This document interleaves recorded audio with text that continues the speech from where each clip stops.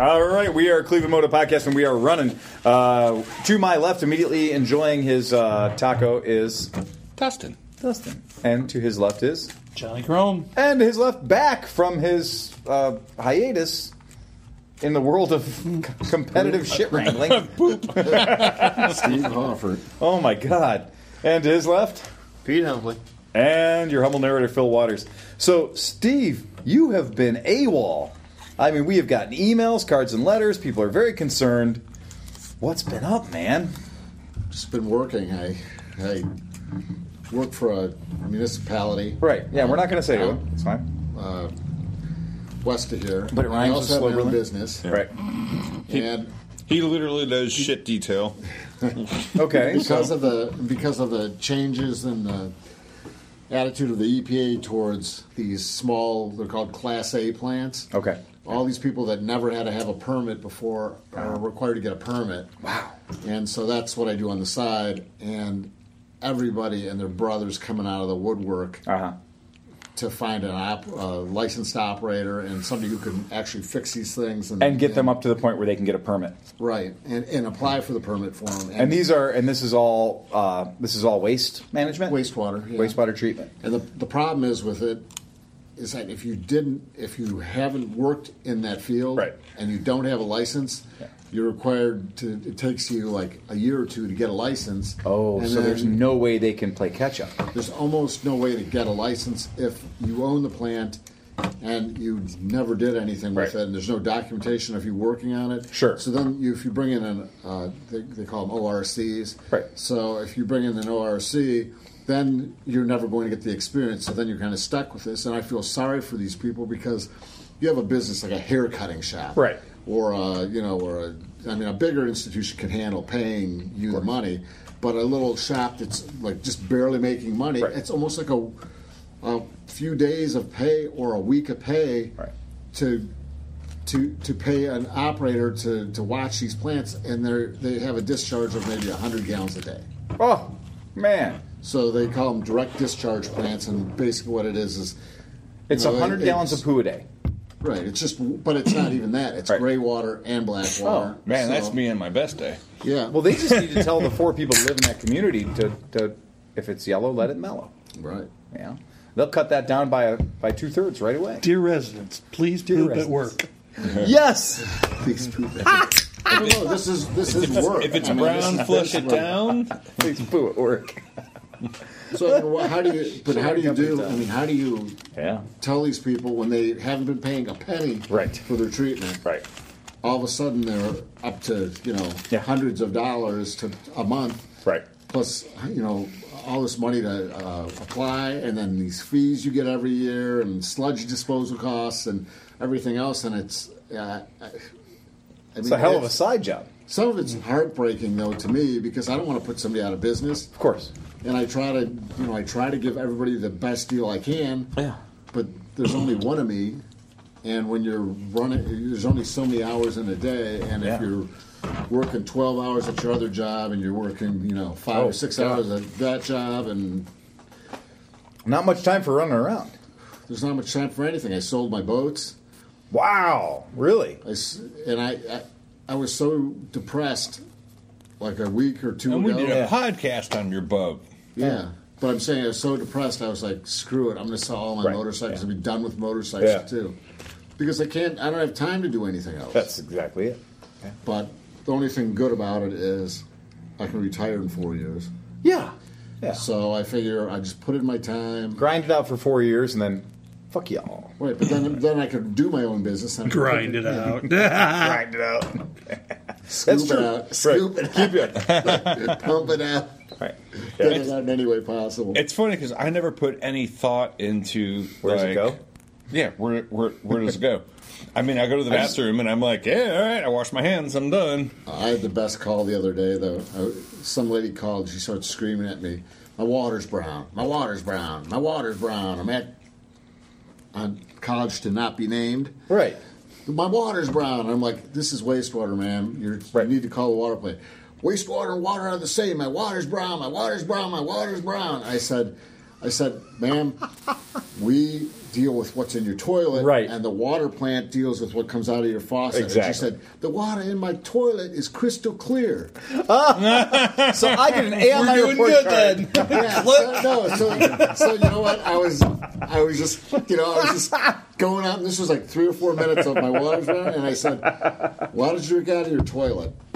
Yes. Good And enough for the everybody dog. in the room was like, "I can't believe you said that," and she started laughing so hard. That's good. Yeah. And she was, and then she so was finally sporty. she stopped, and I explained to her the difference Right. between wastewater treatment and water treatment. Yeah. And she said, "Okay." I gave her the number to the water. Oh, plant. yeah. She called them, Yeah. and I said, "We're much better than them anyway." Because the wastewater's hard. Right. We have a lot worse to work with. Yeah. Yeah, Yeah, it's like, so- let's just.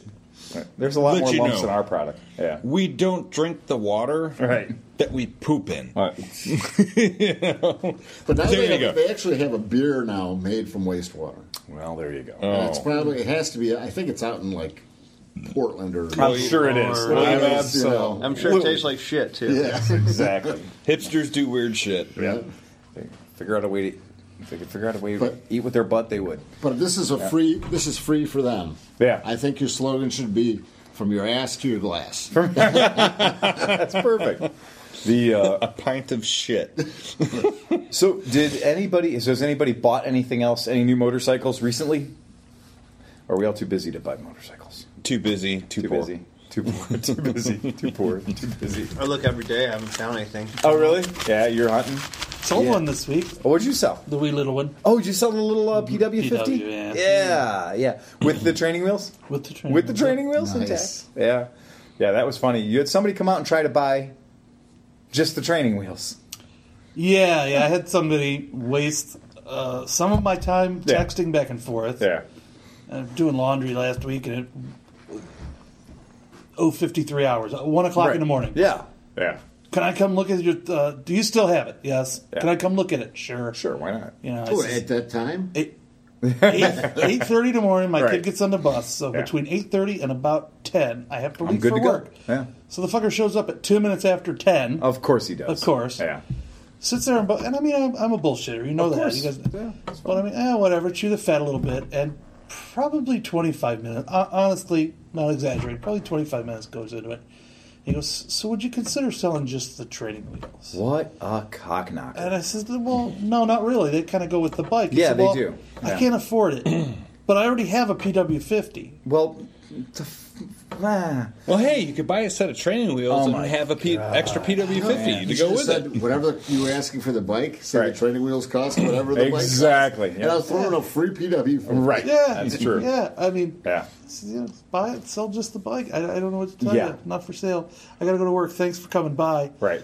And off he fucked. And Huffy And Huffy fucked. But I mean, That's that it. was from a not Craigslist, but I had it on the Yeah. Facebooks. what do they call it? Marketplace. Facebook Marketplace, yeah. Yeah, had it on there. Which has all kinds remarkably lower standards than Craigslist.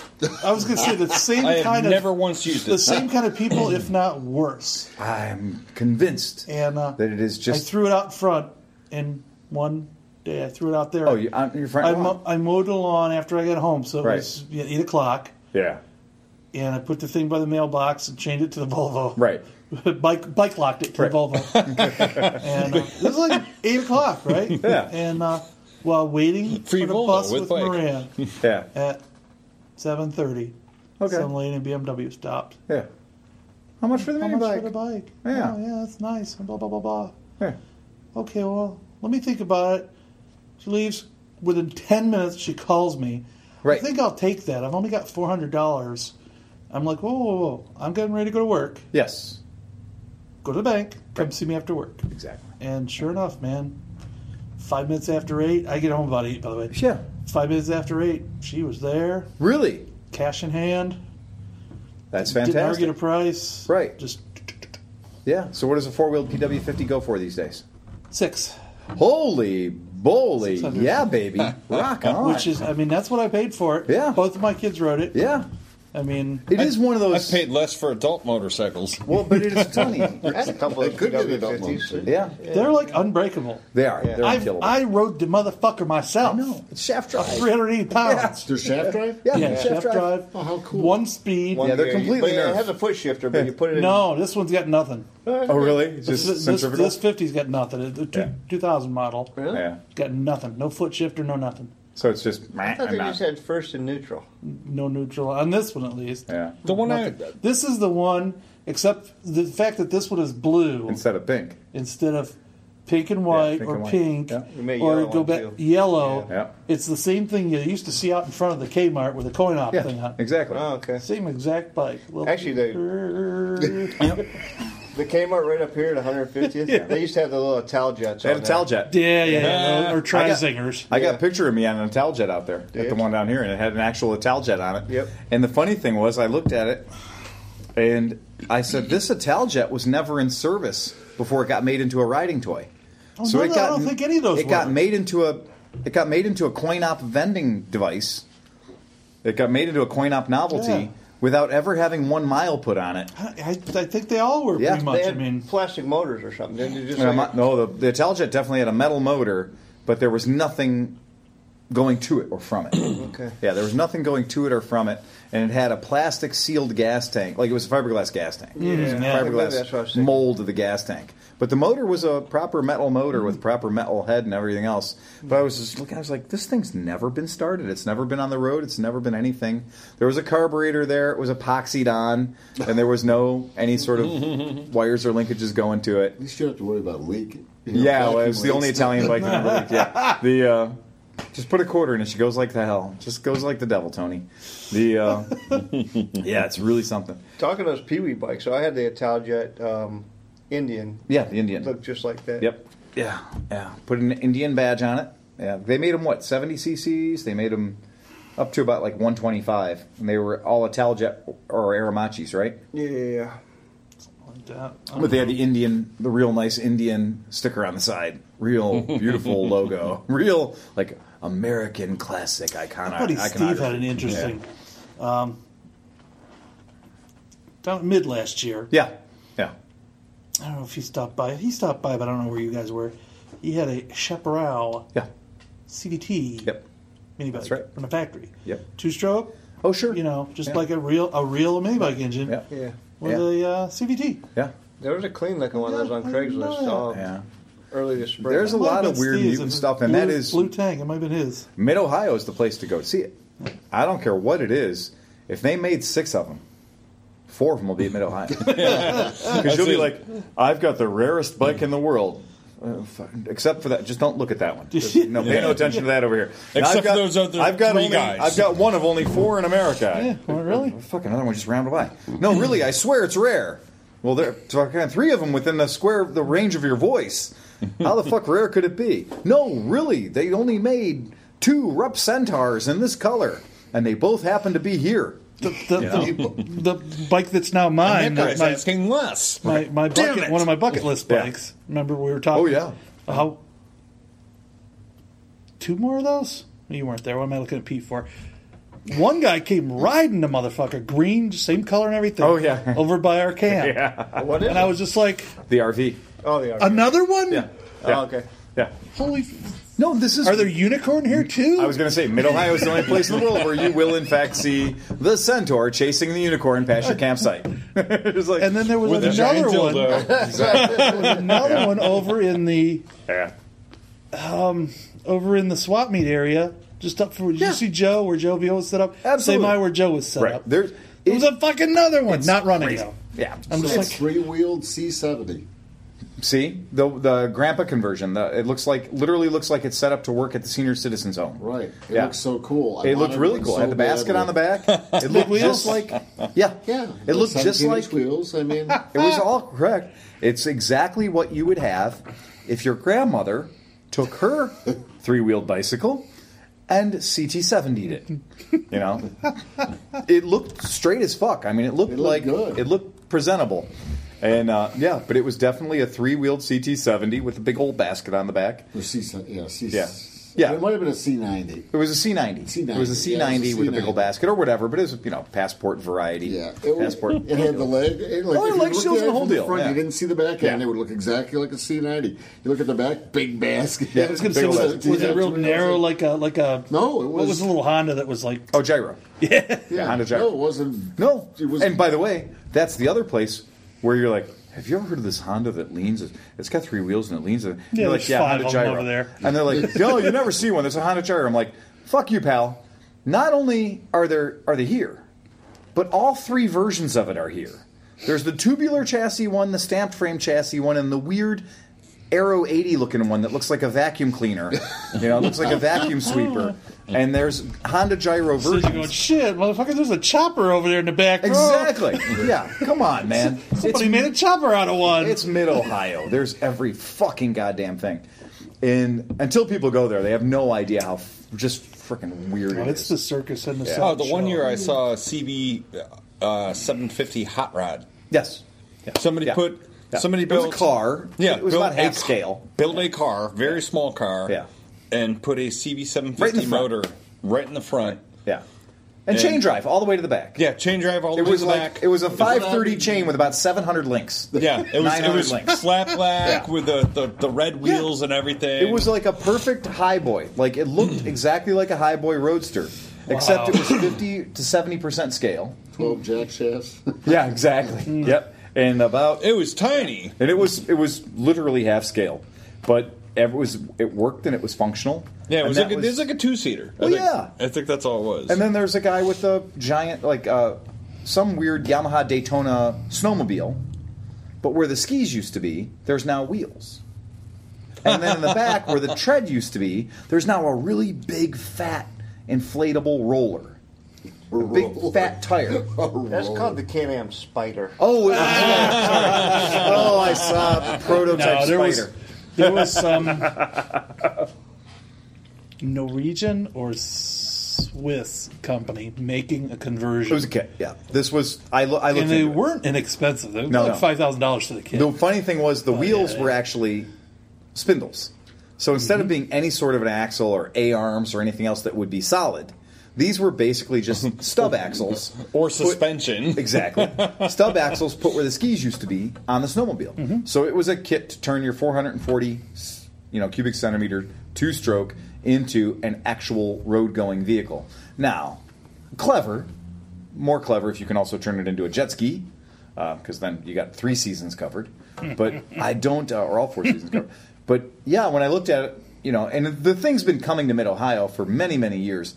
I often wonder when I see something at Mid-Ohio, you can remember the item, you can remember the catastrophe, but you can't remember if it's the same guy bringing it out 12 years in a row or has it migrated to 12 different owners. Yeah. Every year. Is it like I'm willing to bet it's migrated to 12 different. I think it's like this weird sort of herpes that you can actually get rid of, but it doesn't go away. You It can only like pass it to others. That's right. You can only pass it to others. And you're like, God damn it, I got the fucking herp. And then you're like, but I got to find a way to get rid of it. Yeah, there's a fucking Arctic Cat Jets. That's a legit. What yeah, the that's deal. hell? Yeah, that's a picture of a legit semi-modern Arctic Cat snow machine. That with seriously looks like a Can-Am. car wheels. No, it's a Can-Am. It's just slightly taller and costs That's what the Can-Am's Be more comfortable. and probably costs a fraction less, and also is more reliable based on the report we saw a few weeks ago about reliability of vehicles. My sled has a 340 two-stroke, 2-cylinder, yeah. cylinder, Right, yeah, with liquid-cooled. It's Yeah. rotary valves. Yep. Oh, yeah. I mean, it was Sled the best technology. in 1975. It's got about 2 inches of travel in the back, and you hit anything, and it just drives right pounds through the your ass. shit out of you. That's why the seats on snowmobiles are about 19 inches of thick of foam, because suspension travel on modern sleds is great, but on old sleds it was just garbage. I have leaf springs Yeah. on the front. I didn't even think they had suspension. Oh, really? Yeah, that was they have the original Ski-Doos. maybe- Yeah. Mine is Nothing. like 2 inches. Yeah, nothing. But it looked so cool in 1975. It was a Ski-Doo 7500. Wow. Blizzard 7,500. And the 7,500 is one of those numbers that had nothing to do with anything. No. There's not a part of the vehicle that can be measured and equal 7,500. Nope. So we're Well, gonna because you said it was a 350. yeah, It's a 340. 340. Yeah, 340. 340. 340. So why is it called the Road tax. 7,500? Why is that bike right there behind you called the Super 8? Find anything on that bike that's an 8. Because the Super 8 is great. Super great. Super 9 is super fine. So tonight we were visited by the ghost of Christmas Future, and his name is Tim. Go ahead. And your brother brought us a Bring me one motorcycle while to you're try out that we've not been real accustomed to here in the United States. Now we should mention that Tim is Pete's brother. Yeah. So Come on, do we have to say that? I was going to say, man, Sorry, man. I didn't. leave something to the imagination. So how long has he had that? So what it is, it's the California Scooter Company RX3 Cyclone. Speaking of numbers that don't necessarily have anything to do with the vehicle they're put on. And names. Once again, RX3 Cyclone. I can't imagine putting the name Cyclone on something that's 250 cc's. Well, it depends on the application. If it's a remote control car, then you can call that fucking thing a Cyclone. That's true. But if it's a 600 or a 400 pound motorcycle, Cyclone may be a bit of a misnomer. I think it sounds like a vacuum cleaner. well, and it was a Buell. What's that? I said it was a Buell. Well, yeah, it was. Yeah. My argument with using motorcycle It was a names. Mercury. It was all kinds of Right, stuff. it's been a bunch of stuff, but you should always, out of sheer respect, let the, especially if it's your own goddamn industry, like if it's a Mercury Cyclone and a Buell Cyclone, one An Oryx Cyclone or an Orex Cyclone, whoever the hell. I think Oryx made the Cyclone. I don't know what- definitely. Oh, the vacuum? Yeah. Cyclone technology, right? No, that's okay. Everybody wants to see their crap swirling around in a clear container in front of your vacuum cleaner. You know, Isn't it's that all the fundamental element of every toilet everywhere? it's all about You're crap talking with shop you. again. Talking shop again. You see your crap swirling around. Well, I guess if your dog isn't housebroken. That's right. My God, man. Steve just can't get away from the crap. No, it's surrounding him all the goddamn time. So I can't think straight. Put a big steamer on the table so he feels at home. It's We had to hire a hooker to deuce one. why did you have to make it weird? I'd shit for free. I was going to say, man, there's a lot of kinky chicks I know we're that- making Steve that don't charge. So back to the Chinese motorcycle. Cyclone. Speaking of Sidebar. crap, So this is the interesting thing. The motorcycle's made by Zhongshan.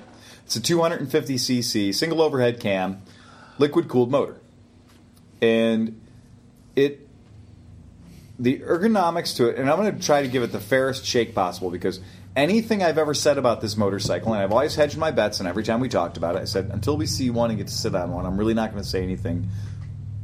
You know, the more prone you are to make declarative statements, the more likely you are to look foolish in retrospect. Okay, so now we've sat on it. Now we rode it. Now we got to check it out. Well, first thing is, it didn't feel nearly as shitty as I thought it was going to feel. I agree. It felt better than I thought it was going to feel. We've ridden enough of the stuff like, you know, the Misfits and the Heists and things like that. They're just, they're just a series of bad bearings held together by poor welding and shoddy grade steel. So, Covered with mediocre paint. well, stickers. Oh, stickers. And spelling errors. That's what holds them together. Held together. The stickers. And spelling errors. they're basically a list of bad decisions. Well, but the idea is when you rode one, you know, when we got the first one, and we went out in the parking lot and tried to ride it around, and we tried to do a wheelie on it, and then, like, the rear axle failed. So that was, like, out of the crate. And then other things failed, and they were early in the run, and the company didn't have a chance. The company didn't go to the trouble of really checking these things out and making sure they were good prior to unleashing them on the public. Do you remember my review of the Heist when you first brought it over to my house? No, I don't. Oh. I had a one-word review. I rode it around the neighborhood. Yeah. I came back and Phil's like, "What do you think?" And I said, "Unremarkable." Yeah, and it's true, and it was That was my one-word review. and it was for that it bike. lacked. You know, it was a pushrod single 250 motor Yeah. that made less horsepower than a Buddy 125, or at least a Buddy was a 125 would hardtail, right? stomp it. No, the Heist was the hardtail. The Misfit was the Cafe Racer looking one. Okay. And they got the Ace, which is kind of the standard bike. But not to belabor and not to beat up on those bikes, but we're saying that we had a certain assumption that we brought to the table, preconceived notion about what the bike was going to be like, and it didn't have to work too hard to beat it. The bar was set fucking low. I mean, the bar was set real low. It's like when a political leader comes out and just doesn't shit the bed on the microphone, and you go, he's great. And you go, because the bar is set real fucking low. And that's what happened tonight. I think we went out on the bike, and it didn't stall, and the fuel injection appeared to be on the money, which it has fuel injection, which is cool. The brakes felt good. And, I mean, I'm not going to say that. I thought it was comfortable. I mean, the clutch action was... The clutch was fine, and it was and I rode it around at real low RPM in the parking lot here at walking speed to look for like stutter or spit or bad behavior at low RPM, which is consistent with the Chinese bikes, and it didn't do that. It seems to seem to me. Okay, yeah. So you drive a Honda Civic, right? And then it's smooth, it's perfect, everything is great. I mean, the engine is just dialed in, and then drive a Hyundai. Yeah. And then, you know what, it works, and it drives, and they have a warranty, and it might last 100,000 miles. Yeah. But it's just, there's something like rougher about it. It's not buttery smooth. It's not buttery smoothness. Right. I found that the motor had a window of operation, a power band, that went from about 5,000 RPM to about 7,000 RPM. A very narrow band of usable power, and that's because it is a 250cc motorcycle engine inside a relatively heavy motorcycle. When I sat on the bike, I was just like, this is a V-Strom. Like, the ergonomics of the bike, the weight of the bike, the way the bike feels, it felt to me very much like a liquid-cooled 650. It did not feel like a 250. I felt like a 250 should feel like 300 pounds. It feels to me in scale and proportion like a BMW F800. Okay, well. Yeah. It's comfy, too, I think. Well, yeah. I mean, he got an aftermarket seat on it, so that made a big deal. He raised the handlebars up a couple inches. So Tim's made a bunch of modifications to it. He's made a lot of improvements to the basic package. The bike, he said, was $4,300 in his driveway. That's... It's like CRF 250L would be about I'm going the same price. I'm going to say that's high for a used V-Strom. So if you can pick up a 8-year-old used V-Strom for $4,000, you're probably getting a pretty good bike. Get a Versys for that all day long. Oh, you can get a Versys for that all day long. Absolutely. Or a KLR. Oh, you can pick your KLR. You can get a totally farkled up KLR for $4,000. You can get an XL 650L for that. Yep, true. Paid $4,000 for my DRZ. Right. Yeah, so that's where we look at this. DRZ, yeah. He's got about 2,000 miles on it. And I am going to say that I think that whoever called Zongshen and ordered this in, whoever from California Scooter Company spec'd this bike out, this ain't their first rodeo. I think they were careful. I think they were smart. They checked the items on the build sheet that were worth checking. Now, it's got a 17-inch rim on the back. What's it got on the front? Well, I believe it's got a 21 on the front, but that was an upgrade. Oh yeah. He got an extra wheel with the bike for $200. They sent him a complete second wheel with the tire mounted already, and he just took the other wheel and tire off, put the new wheel and tire on for $200. For $200. Yeah. And it was, I don't remember if he went from a 17 to an 18 or a 18 to a 19 or something like that. Something. It was the spokes were thin. The spokes were what you'd expect to find on a Chinese bike. They weren't, fantastically thick or particularly beefy. I thought the forks were beefier than even an NC700 XS to 700. Yeah, I was going to say it's bigger than the ones on my. Well, they're bigger, but they're 500. not stronger, and that's what I definitely noticed. Is the CTX 700 has rather thin, like 41 millimeter or whatever diameter forks. These were upside downs, and despite the fact that they were upside down, they had about 4 inches of wheel travel, but they gave it up real easy. So you'd have to put springs or in. like a flex in them. Yeah, their flex. They didn't flex. No, I didn't think they flexed at all. I thought they held their own very well. That's my complaint about the CTXs, the NCs. Oh yeah, they fold. When you're going around a turn, you can feel the whole. Yes, you can. Wheel, like the whole front. They would benefit flexes, from stiffer front end. Yeah, this one didn't flex, and I jammed the front brake in pretty good while turning a couple of times to see if it would do that. If it fold in on itself, it didn't do that. It did give up all of its wheel travel real easy, and they're not adjustable, so I would say you'd probably stick a couple of springs in there, or maybe stick some spacers in there or something, slug it. The airbox, I thought, too, was poorly designed. It was the airbox was really noisy. I wasn't paying attention to that. Yeah. Really? It was noisy? Yeah, The bike's loud. Is it? Right. Okay. But I think it's just because they're not baffled, like the airbox isn't baffled correctly, or it's a lot of intake noise versus exhaust noise. Sure, okay, so you can hear the intake more than the it's exhaust. up in your face, too. Okay. Yeah, I think that for it is an example that China can be good if it has to. And we've learned that here. We've learned that there are Chinese bikes that we can trust, there's Chinese bikes that we can't trust, and then there's stuff that we have to leave until we get 5,000 miles on it. There's stuff that we got to just shut up about until we see what happens down the road. Toe switch shifting, though, is really bizarre to me. No, that's bad. That's not the way it's supposed to be. We couldn't get the bike. That is worth mentioning. That nobody here, including the owner, could get the bike into neutral while the motor was running. So if you came in first gear, you couldn't get the bike into neutral unless the motor was off. And there was no slop in the clutch. Like, I checked. Of course, when I couldn't put the bike in neutral, what's the first thing that I did? Was I looked down at the clutch lever to find out, like, oh shit, is this bitch just completely out of travel? But it wouldn't go into second either. It wouldn't move. It was stationary. It was stuck in first. And that suggests a problem. That's what we in the industry like to call a problem. That's not an adjustment. That's a problem. That's a failure. Voltage regulation was bad. Yeah. Even though they have a voltage gauge on it. Well, he put that on. That's aftermarket, and he put that on. But so his voltage gauge is showing. It's charging correctly, and everything is good, and he's got good voltage. But for some reason, it would glow brighter, and that was totally distracting me. It was very well, and I think that might have been a. You think it's a regulator? No, I think that's probably an artifact of the actual LED gauge that he's using. Oh, okay. Is that when it gets to something below 12 or 12.5 volts, it dims. So that when you get above 12.5, it becomes bright, because I noticed it when I took it out too. When I was at idling, poking around the parking lot, it was very, very dim. As soon as I got on the street and I honked it, that little 8-element LED voltmeter became bright. See, that was kind of distracting. Well, yeah, anytime lights change in front of you. It's like a brake light's coming at you. Or well, yeah, and it turns red, too. When you rev it, it becomes red. So red lights, bright red lights on the dashboard are never a good sign. So that's nature's way of telling you to stay away. So I don't...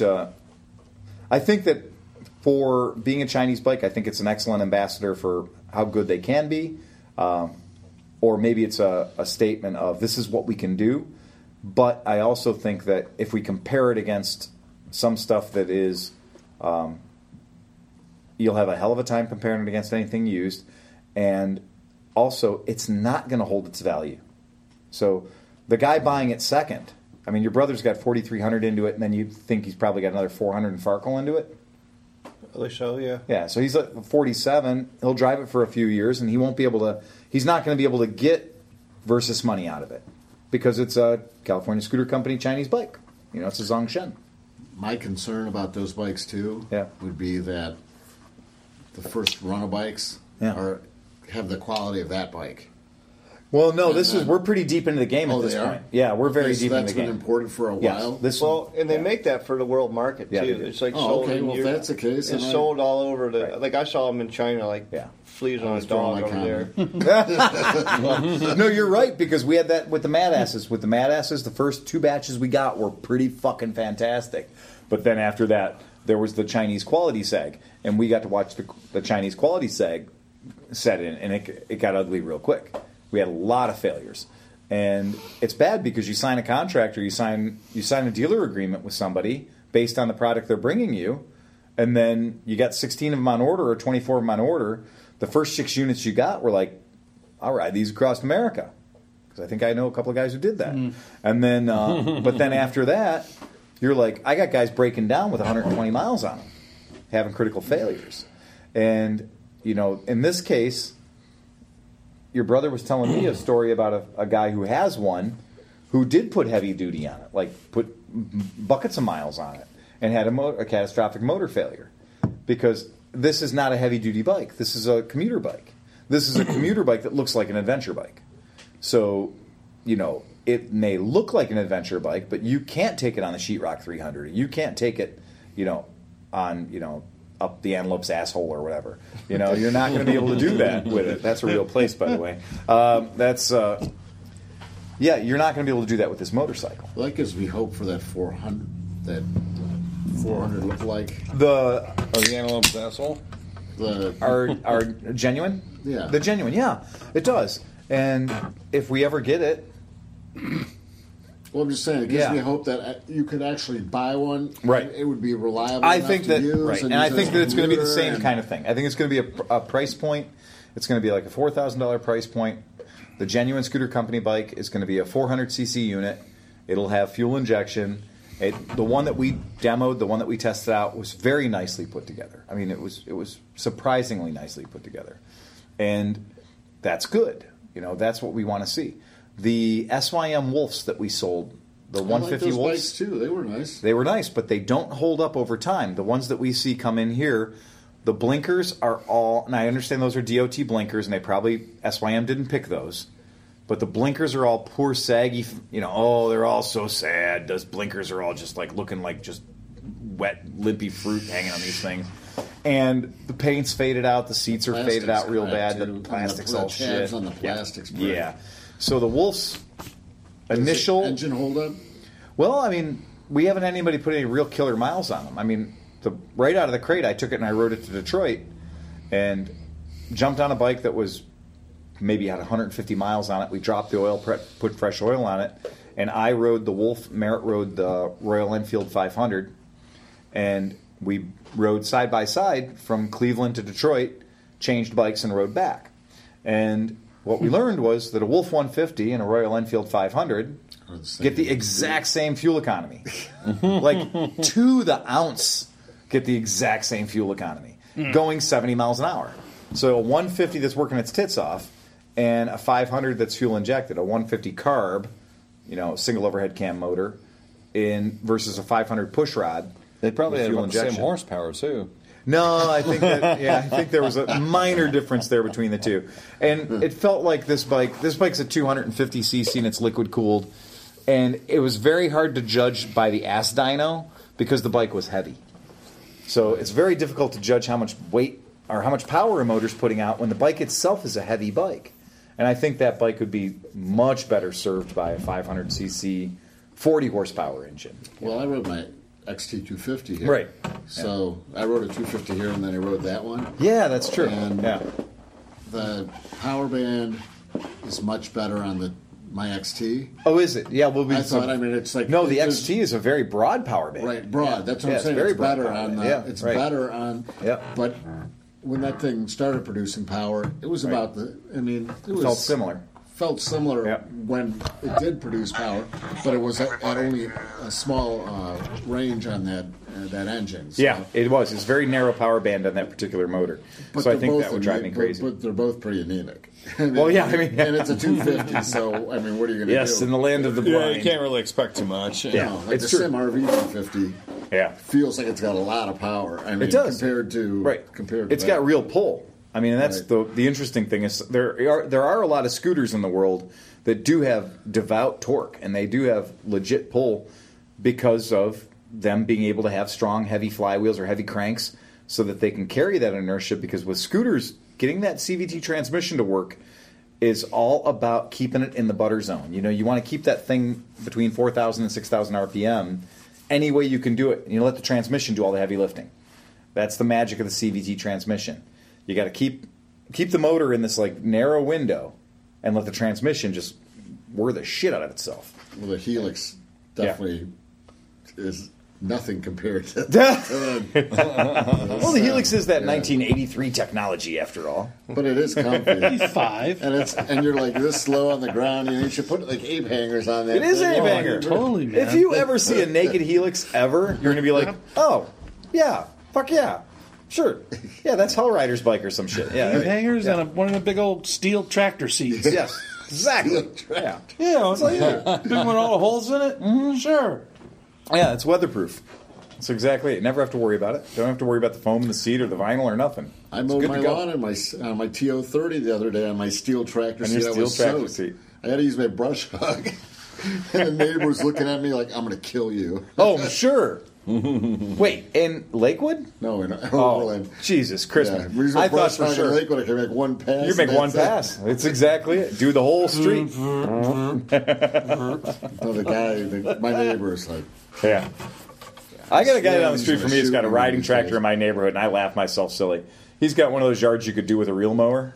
Macklefresh. Oh, yeah. Oh, that's true. Macklefresh. What the fuck? a You're fucking right. lawn tractor. There's no way. No, that's just for show. I think he garbage picked it. I think they're right. I think you're right. Because his backyard doesn't have one blade of grass growing in it on purpose. And the front yard is the size like I could fall down and cover his whole front yard.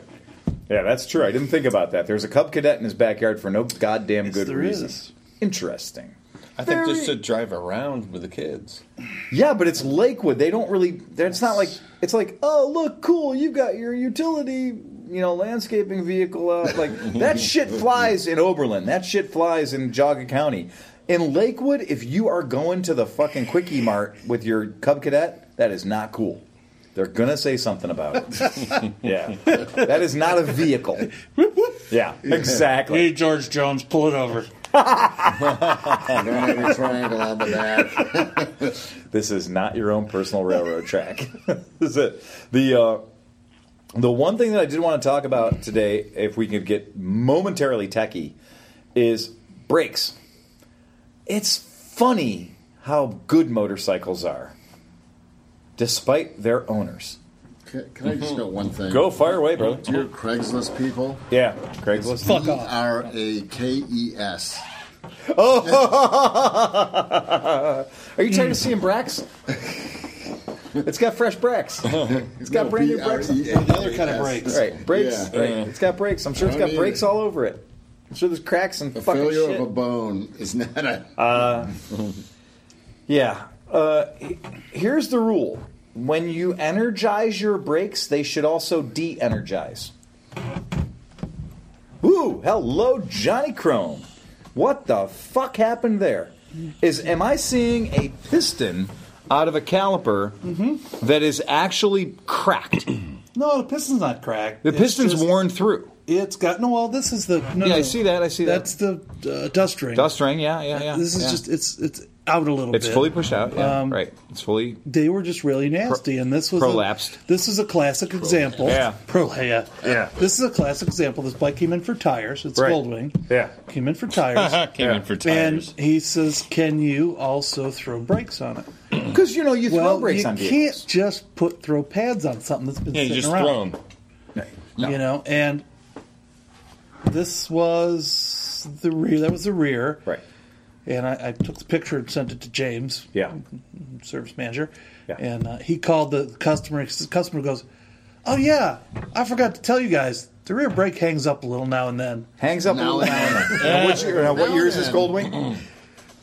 It's a GL11, so it's Yeah. 80 to 80 something. 82, 83. Yeah, right. Yeah. Very nice looking bike. It's definitely been taken care of. Is this the one that won't stand up on its own Yes, side it's the one, stand? yes. Which we are completely rebuilding the front end with new springs and everything. Right.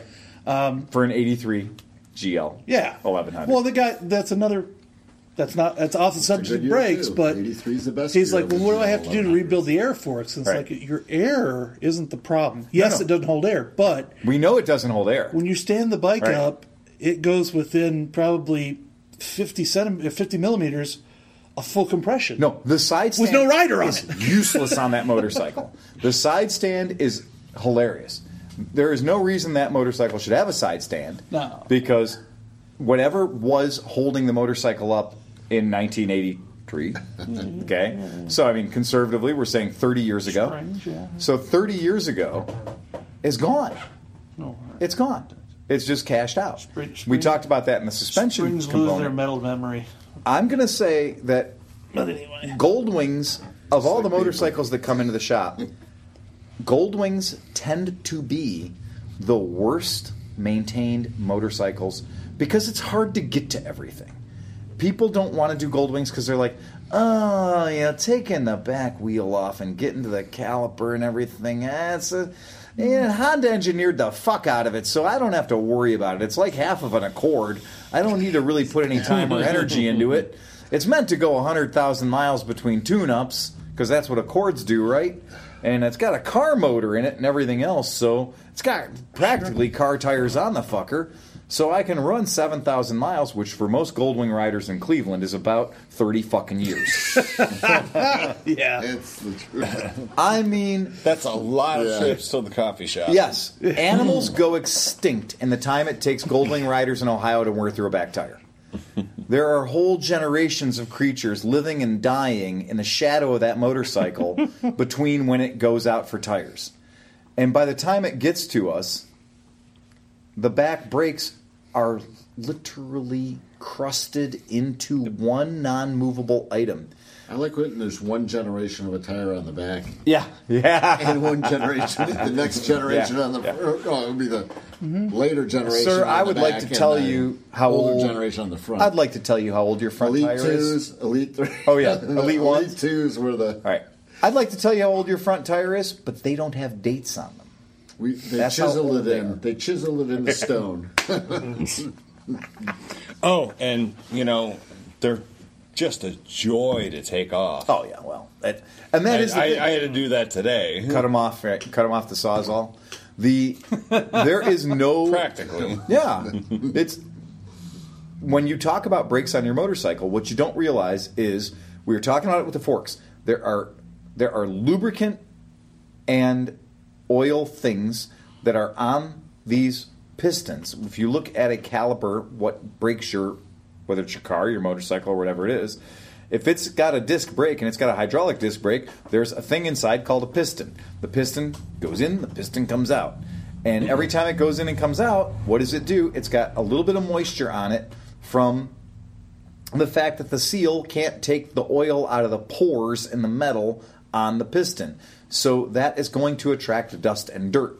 An item of dust and dirt will get near it, and instead of just blowing off in the wind, it'll hang out there. And it becomes an abrasive. It also becomes like crystalline and just gets all this fucking... it's great. Brake fluid, even in near microscopic quantities, is hydroscopic. Absolutely. Guaranteed to find water. So, yeah. Finds water in the atmosphere around it. Doesn't need to go looking for it. Just pulls it out of the air. Magician. It's a magician. Yeah. Well, brake fluid is yellow. Jesus It Christ. has little black chunks floating around. Well, the thing is, No, it's this like, was brown, and in the bottom of the cup, in the bottom of the the pot. Yeah. No, the bottom of the pot when you pull the piston out. Right. There was some gray. Yeah. That I pulled it out. I put it on my hand. I'm looking at it. Shiny. Paste? It was like pudding. Yeah. And I'm like, what in brake fluid turns gray? I've never brown. Yes. Right. Is that gray? an anti-Bill Cosby statement? Yeah. No, but what happens is a pudding pot. we have to remember that the brake fluid is hydroscopic. It brings in water. Water is full of what? It's an oxidizer. So the water's an oxidizer. What is your brake master cylinder made out of? Aluminum. Pot metal. Or Right. It's made out of some sort of alloy. Magnesium, aluminum, Right. whatever. So Yeah. it's made out of an alloy, which, of course, the oxidizer, which is plenty of it around the hydroscopic brake fluid, that's why you find all this shiny gray shit everywhere, and that's clogging up your brake lines. And that's why you get this situation where, roaches check in, but they don't check out. Well, you pump your brakes up, and they don't release. So we see this guy bringing the bike in off of the, out of the trailer or off the truck, and he brings it in, and I know I'm fucked because the bike's from the early 80s. And I see the guy pushing it, and he's like rolling it off the trailer, and he makes the mistake of using the front brake as he's getting it off the trailer. And he uses it, and I'm running, I'm like, don't touch the brake! And what does he do? Grabs a handful of front brake. And I go, well, that's not going to come apart anytime soon. Because that's a fucking one-way valve at this point. And whatever energy he put into it using that 6-inch long lever and that piston with a couple of O-rings and a bunch of holes in it, that went into it. Well, how am I going to get it out of it again? The answer is crack the bleeder, give it a solid fucking kick, squirt death juice across the parking lot, and now you can roll the bike back to the service department. That's how you do it. That's the only way you're going to do it, because that shit is not cool. That's why you have to maintain them. That's why the correct service interval for your brakes is not when you buy a new tire. That's why hipsters take the front caliper and front brake off there. Yeah, no shit. I never thought about that. It's just one less thing to worry about. If you pull the juice brakes off the front of your motorcycle and you only got the mechanical drum on the back, that softens your maintenance load dramatically. Problem solved. Problem You can solved. push it wherever you want to go. Oh, that's great. Oh, drum brakes push so easy compared to discs. None of that dragging business. Wow, that's great. None of that stopping stuff. Right. Yeah, exactly. Who needs us? Right. So we're going to take you through just the basics of motorcycle brake maintenance. Are you ready? Pay attention because I'm going to say it super duper fast. Replace everything rubber. Simple. Second step. That was pretty slow. Replace everything rubber. Yeah, you said that pretty slow. You said Replace everything rubber. Get every fucking vestige of anything that was ever brake fluid when you walked up to the bike the fuck out of it. Clean it all out. You can use alcohol. You can use brake parts cleaner. You can pump anything you want through those hoses. Just remember, if there's anything still in those hoses, it is going to fucker the new fluid you put in it. So the more you've got that shit blast cleaned out, air through them. blast air through it, anything you can. Just get the fucking stuff clean as possible. If you're still on your original 30-year-old brake hoses and they're not made of stainless steel braiding, replace them. You will thank me. Original rubber brake hoses are really actually the world's cheapest anti-lock brake systems. Because all your travel that you put into your fist of crushing things just goes into filling those rubber hoses up like sausages. They look like, balloon animals. Every time you squeeze the lever, they get twice as big. But none of the energy actually goes into your fucking brake pistons. That's a big deal. And sometimes the inside of those brake hoses delaminates, and you get a little check valve in there. Yeah, you do. That's a whole other problem. Yeah. Here's a great day out. Imagine going down the freeway at 75 miles an hour. The car in front of you brake checks because they're on their cell phone, they're texting, and they look up, realizing their hood of their car is about to go under an 18-wheeler. So they brake check. So what do? You grab a handful of front stoppiness. You grab a handful of front stoppiness on your 1979 Honda CB750 Custom. Maybe it's a CB1000 with those giant dual calipers out there. Single piston, big fucking brakes. The brakes energize because fluid can't help but go forward. The brakes do not unenergize. It's full. They don't retract. So when you pump fluid into them, the fluid goes one way but not the other way. And that's what Pete said about the check valve. Now you got all this brake fluid pressure pushing against your fucking rotors, and what do rotors do? They get fucking hot. What does brake fluid do when it gets hot? It expands. Especially if there's moisture in it. Exactly. It expands even more. So now, if you had 40% braking going into these front calipers, going into these rotors, and now they get super duper hot, now you got 80% all of a sudden, and you know what happens when you let go of your front brake lever? Fuck all. Nothing happens. Not a fucking thing. Except you can smell your front tire turning back into dinosaurs. At which point, you could probably taste the glass in the back windshield or the back window of the car you're going through. It ain't cool, man. I mean, that's why brakes are so important. It is the only thing stopping you.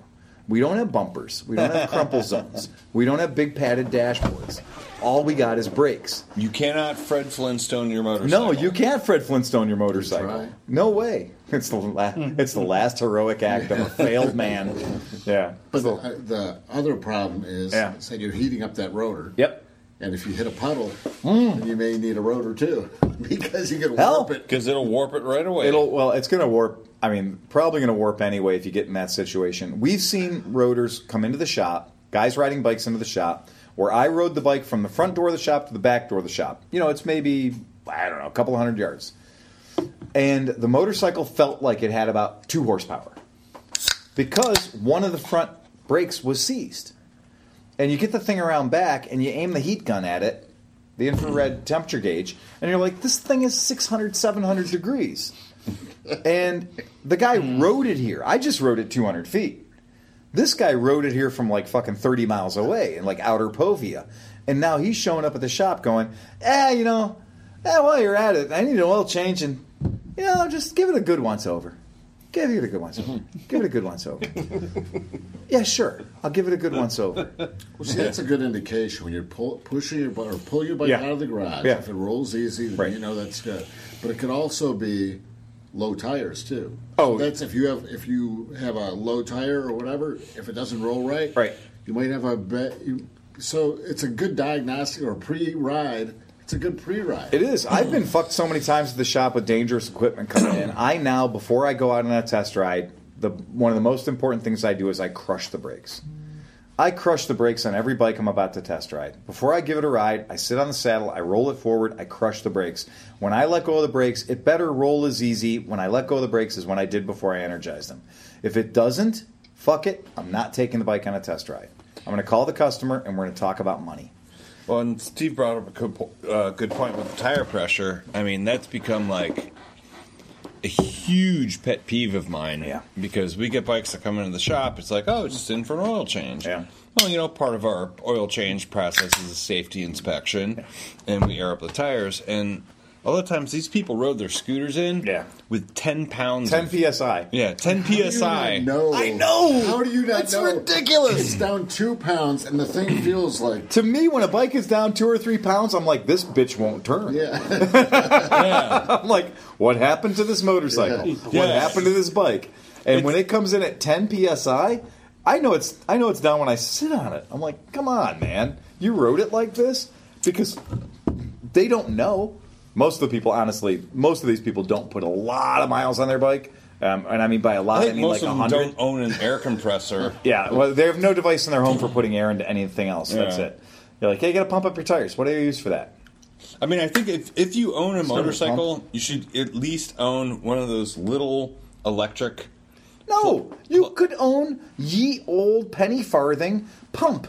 It has a T-shaped handle. You put your feet on the you can bottom. have that, too. We have one at the shop. Do you know how people forget old technology? It is so much quieter for me to go top up the tires on the bike that's in the showroom than it is for me to bring out the Noisemaker 3000. You know, the Harbor Freight Scream-O-Matic. You know, what does it compress? It compresses fucking air into noise. I don't know how it does it. It compresses electricity into noise with air as a byproduct. These fucking things couldn't be louder. The scariest word that I've ever seen ever is oilless compressor. I hate it. God. I've never bought one. Yes. I will never buy an oilless compressor. No. Ever. No.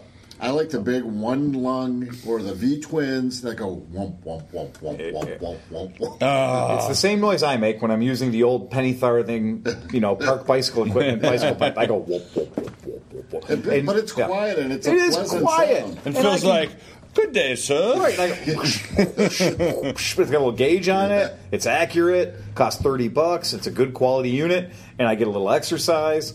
And it is. If you don't own one of those in your garage, you don't need to plug an air compressor. Just fucking have one of those. The brake maintenance, getting back to that, if your brake lines are from the factory and they're 30 years old, fucking buy new ones. We live in a land that has what's called Amazon. And, they will shoot shit to your house with a cannon. And they'll drop it off with, Russian fucking drones and shit. You can order stainless steel brake hoses. I heard they're pioneering technology like Star Trek. They're literally Beam it to your house. Beam it to you. But even if your fucking brake hoses are from the Great Rock Candy Mountain of Zhengzhou Province, China, they're still better than the 30-year-old shit that's on your Kawasaki, KZ400 or your fucking, Honda CB750K. Candy Mountain, Charlie. They're garbage. I mean, every bike that comes into the shop, when you can squeeze the brake line, just grab the fucking handle of your motorcycle, grab it, and see if you can squeeze it all the way to the bar. Because if you have hydraulic brakes on your motorcycle and you can make that lever go to the fucking grip, you don't have hydraulic brakes on your motorcycle anymore. You have air over oil. It goes for your clutch too. Yeah, that's also if you have that's hydraulic absolutely clutch. true. Hydraulics, right? Hydraulics are not something that are changed once a lifetime. And if you buy new brake lines, buy the stainless steel ones, Sure. which don't stretch as much. And if you really want to spend the money, Right. get the ones with the Teflon lining inside Of course, them too. yeah. Yeah, there's no reason to go cheap. Right. Even if you do go cheap, they're better than the shit that's on the motorcycle from the manufacturer. I guarantee in 1978, when your shit rolled out of Kobe, Japan, or Kawasaki or wherever, when your bike rolled out, it had the cheapest brake hoses they could put on it. Nobody was going like, oh, we're going to put some really delicious brake hoses on these things for these fucking round-eyed idiots.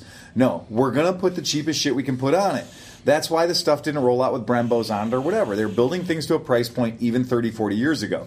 So it's that, and it's 30 or 40 years old. Unless it was the first year. Then it had all the good shit. Then it had all the good shit. Right. But if it was mass-produced, it was mass-produced cheaply. So now it's your motorcycle. And I don't care if the bike's 30 years old or 40 years old. There's two things involved. One, it's your ass. And two, it's the other people riding with you. So it'd be great if you could stop. Because when you're on a group ride and we all stop and you don't, you're the asshole. You know? That's... Brake hoses... Tires and brakes are more important than anything else. Fucking hell, So man. I can just go on eBay and buy some nice low mileage ones that have been dismantled off a 1978. Taken off of a running bike. Here's a picture of the bike running. Yeah. Here's a video of the bike running. Yeah, we took these off a ZL900. Very low miles. Yeah, very low miles. Right. Yeah. The bike ran great, so we took it all apart. Right. So we took it completely to apart sell and parted it out. everything. Yeah, that was it. Yeah, that's always it. That's Because where it ran so great. Oh, well, we got that Chinese... no, not Chinese. We got that actual Japanese Bandit 1200 rear brake rotor because my customer didn't want to spend money on a real one. So my customer's like, you know, like you can just hear the plating coming off the pennies in his pocket. And kind of like every Dodge brake rotor that was ever made. After 1 year, the whole outside, the whole skin of the rotor just flakes gone, off. And just literally comes off in sheets. Yeah, and then it's just rust. This thing came in, and it looked like when we were small children, we had a Fisher-Price record player that had multicolored plastic discs. Oh, God, I had that. Right. And you crank the little thing up, and you put the multicolored plastic disc on there. That's and like I just played with it last night. Yeah. And that's all it was. It was basically a music box with much bigger moving parts, right? But that plastic disc is what the Bandit rotor looked like. When it came to us... No, that plastic disc was better than what the Bandit rotor looked like. And when the Bandit rotor showed up, I had to go back and look at the eBay listing. Because I was like, I'm pretty sure I didn't see the word looks like the surface of the moon in the eBay description. No, it said taken off of a low mileage bike in excellent condition. It wasn't excellent condition by Edison gramophone standards. It was shit. It was garbage by any standard, and I couldn't believe it. And I was like, "That's an excellent condition by Ray Charles standard." No, Stevie Wonder. No, that fucker was messed up. Blind Egyptian people could read hieroglyphics off this shit. Yeah, I was going to say Stevie Wonder could probably like read something. Yeah, it was like War and Peace. It says this motorcycle crashed. Yeah, taken off a low mileage, excellent condition. Fuck that. I wrote the guy back an email, and I sent a picture of a spot on it where you could see about a 2 millimeter groove in this thing. And not only that, but on the side of every rotor is printed the minimum thickness. Okay, one, if you can feel anything other than the holes what are drilled in the rotor to keep it cool and clean, if you can feel anything other than that, it's not good. If you find a machine shop who's willing to turn the shit down, good for you. But they're probably going to turn it past the minimum thickness guide that's stamped on every piece of fucking rotor. Why is there a minimum thickness guide on there? Because they don't want to pay your attorney and the rest of your family when you die. That's why they do it. The shit isn't that expensive to buy new. You can buy a new one for about $70 or $80 for a fresh rotor that comes in a bag that has the name of the people who built your motorcycle on it. That's an interesting point. The name of the people who built your motorcycle, right on the side of the bag. When possible, buy OEM parts. You can buy braking and shit like that. That stuff does also come from like Guangzhou or, Shaolin or whatever the fuck. But it's at least better than the crap that's on your bike right now. When I'm thinking about doing brakes, I'm really not thinking about this is a great time to save $6. How long is it going to be before they come out with like servo brakes? Oh yeah. Well, servo brakes. No, I'm just saying, no, it's already there. electric, If you have an yeah. Aprilia, dude, if you have an Aprilia Scarabeo 500 from like 10 years ago, that shit had power brakes. You know that. Well, I mean, the BMWs yeah. do, but I'm saying eliminate like they went to fly-by-wire Yeah. throttles. Yeah. So it's only a matter of time. Now they have power steering that's just electric power steering. You don't need it So because they're I going to can eliminate still lock a hydraulics brake. out. Yeah, I'm just saying they're going to eliminate. I think at some point I can use 2 fingers. Yeah. Giggity. And I can use 2 fingers and totally lock a front wheel to the point where it's skidding. So if I can use 2 fingers and lock the front wheel, then we don't need any more power. We got the power figured Right. out. We've got the pushing of fluid from point A to No, I'm not point B saying and C. power. I'm saying eliminate liquid. Oh, eliminate the liquid as a weak link in the system. Right, and Right. just have it so that the Yeah. brake itself is like Right. electrically operated. Sure. And but Yeah. I mean, I guess that's. But the liquid is a great way to get motive power because remember the Honda CB200 had a front disc brake, but it was cable operated. And if you ever wanted to feel like a bad front brake, like technically it was a disc brake. I mean, yeah, there was a disc there. And Lambrettas also had disc brakes in the early 60s as well. Technically, they were disc brakes. Now, were they better? Oh, no. No. No way.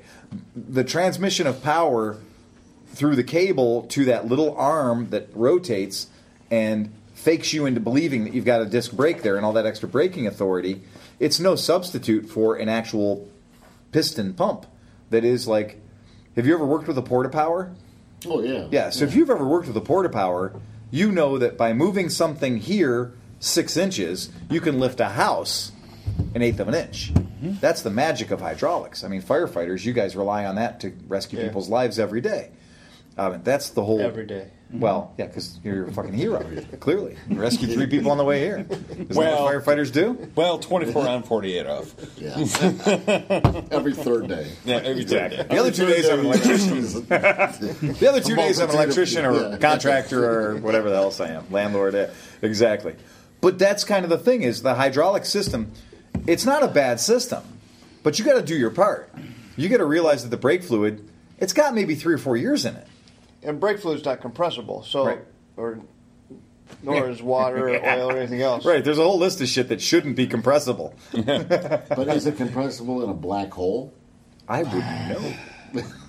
I wouldn't know. We'll have to have Neil And that's deGrasse why they- Tyson on the show. Yeah. That's why that cable operated disc brake was so shitty because Right. that cable can always stretch. Oh, That the metal- cable's gonna stretch. The Yeah. metal can always deflect. Right. Yeah. There's gonna be things that are different. The what I don't. I mean, Through that. any liquid in there can work, but the point is you want your brakes to work right. So just fucking replace shit. Please replace stuff. Get rid of the crap that's in there now. Clean all that crap out. And use the right brake fluid. Yes. That was going to be my Yeah. next Yeah, point. there. Do you know how you figure out which brake fluid to use? Yeah, read the. It says. Open your fucking eyes. It's literally looking at you. Yeah, it's on the top of the Right. cap of your master. If your cylinder. motorcycle doesn't have the information printed on the cap of the motorcycle, the master cylinder, of what type of brake fluid you should use, there's a thing called Google. well, no. If it's not printed there, you have a very old fucking motorcycle. Just taste it. See what it tastes like. Oh yeah, because the .5 purple tastes like grapes. Yeah, Yeah. and Fake grape. we figured out a little while ago. The .4 tastes like cancer. We figured out a little while ago that you can always go up, but you cannot go You can down. always go up, but you can't go down. So And that's a fairly if- good thing to remember. I thought If you- one of if- them is not compatible with anything. Though. I mean, I thought Yeah, one of the ups I is don't not know if I No, compatible. it's the .3, .4, .5. It's a heat range. So if your bike calls for .3, .5 is pure silicone. yeah, and you only have .4, Yeah, .5 is you're okay to pour .4 into a bike that calls for .3 Yeah, I because agree with that to a degree, yeah. it meets the heat. Do you know what I range. agree with? But you can't put .3 into a .4 bike. Use what it says on the cap. Exactly. I don't think you can put .5 in a .3 bike either. Nope, you can't. No, you because can't. .5 Yeah, is full .5 synthetic. yeah, and .5 .5 is will totally get different. past, and .5 will get past anything that was engineered to run .3. .5 is going to sneak past. And a lot of the rubbers and stuff were Yep. not compatible with Absolutely. the Absolutely. I can tell you, mineral oil. Hey, you will know what? smell I have a- any rubber seal that you I think got. the rule that Dustin's Not thinking of is you can go up one. So you can put .5 and a .4. You can put between .4 and and .4. Yeah. You can always go up, but never down. 3/4s. I mean, a lot of the brake fluid says .34. Right. So you could have. Yeah. I mean, it's the vast, and it's been my experience. Like with the Ducatis, they spec .5.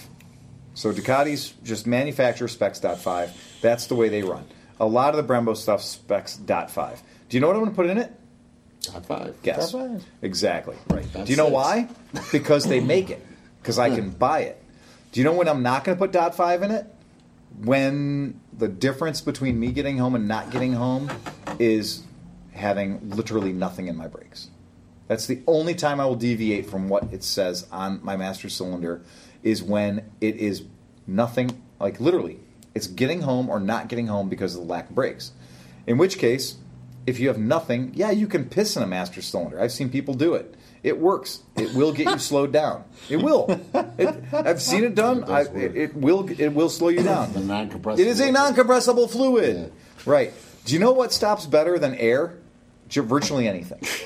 Right. Better than air in your brake lines is virtually anything. And that's fine, but it will all get you taken care of. And in fact, you might clean the lines out, which will prepare you for the brake job you're about to do.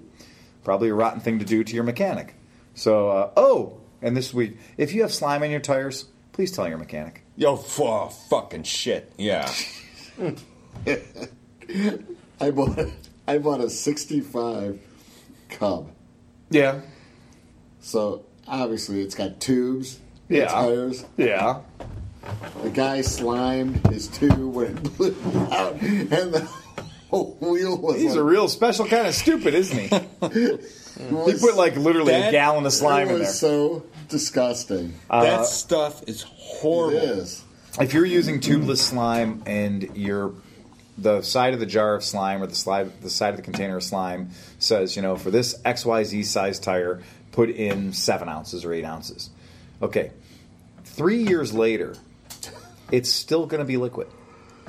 It's still going to be water running around in the bottom of your tire. If you slime your tire, you can take the balancing weights on your tire and throw them in the street because they're not doing anything anymore. Because the weight of the slime in the tire is now balancing that fucking tire. And there are liquid balancers and there are products that you can buy and people will try to sell that are liquid dynamic balancers. That's the same way those little balls work, right? Balls, Dynabeats, the same way. That's all the same stuff. It is all dynamic balancing. And I'm doing a little experiment right now in my world where BBs and airsoft pellets and some other stuff that we're playing with in the tires of the Tundra, and it's been working really good so far. It's great because the one kid came with a little gun. Yeah, we got a free gun. I shoot the kid with it all in the airsoft pellet container. In the container of airsoft pellets, there was a Colt 25, like a proper Colt 25 made of see-through plastic. Remarkable, accurate representation of a little Colt pocket gun. But yeah, it's a cock it, pop it. And it's, Are you having vibration issues on the Tundra? Or? No. Well, we were. When we had the old tires on it, they were all over the fucking place. We had one tire at 60, we had one tire at 75, we had one tire at 80. So it was a fucking dog's breakfast. I mean, they were everywhere. But I bought new tires. And of course, like me, I always buy way too much tire. So I got good tires. But I was like, well, we're going to balance these out. I only own a motorcycle balancer. My motorcycle balancer is not capable of being converted over to be a car tire balancer. And I was going to do just a bubble balancer because I got one of those. And I was like, you know what? Fuck all that. I'm going to do dynamic balancing on a much higher scale.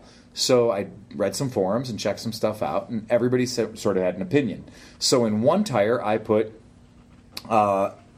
zinc-plated BBs, like regular BBs, and in about 6 ounces.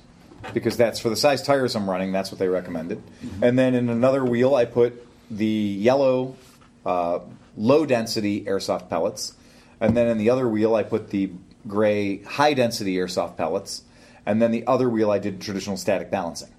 So in each one of the 4 wheels on my Tundra, we have 4 different systems. And they're marked on the rims, what is what.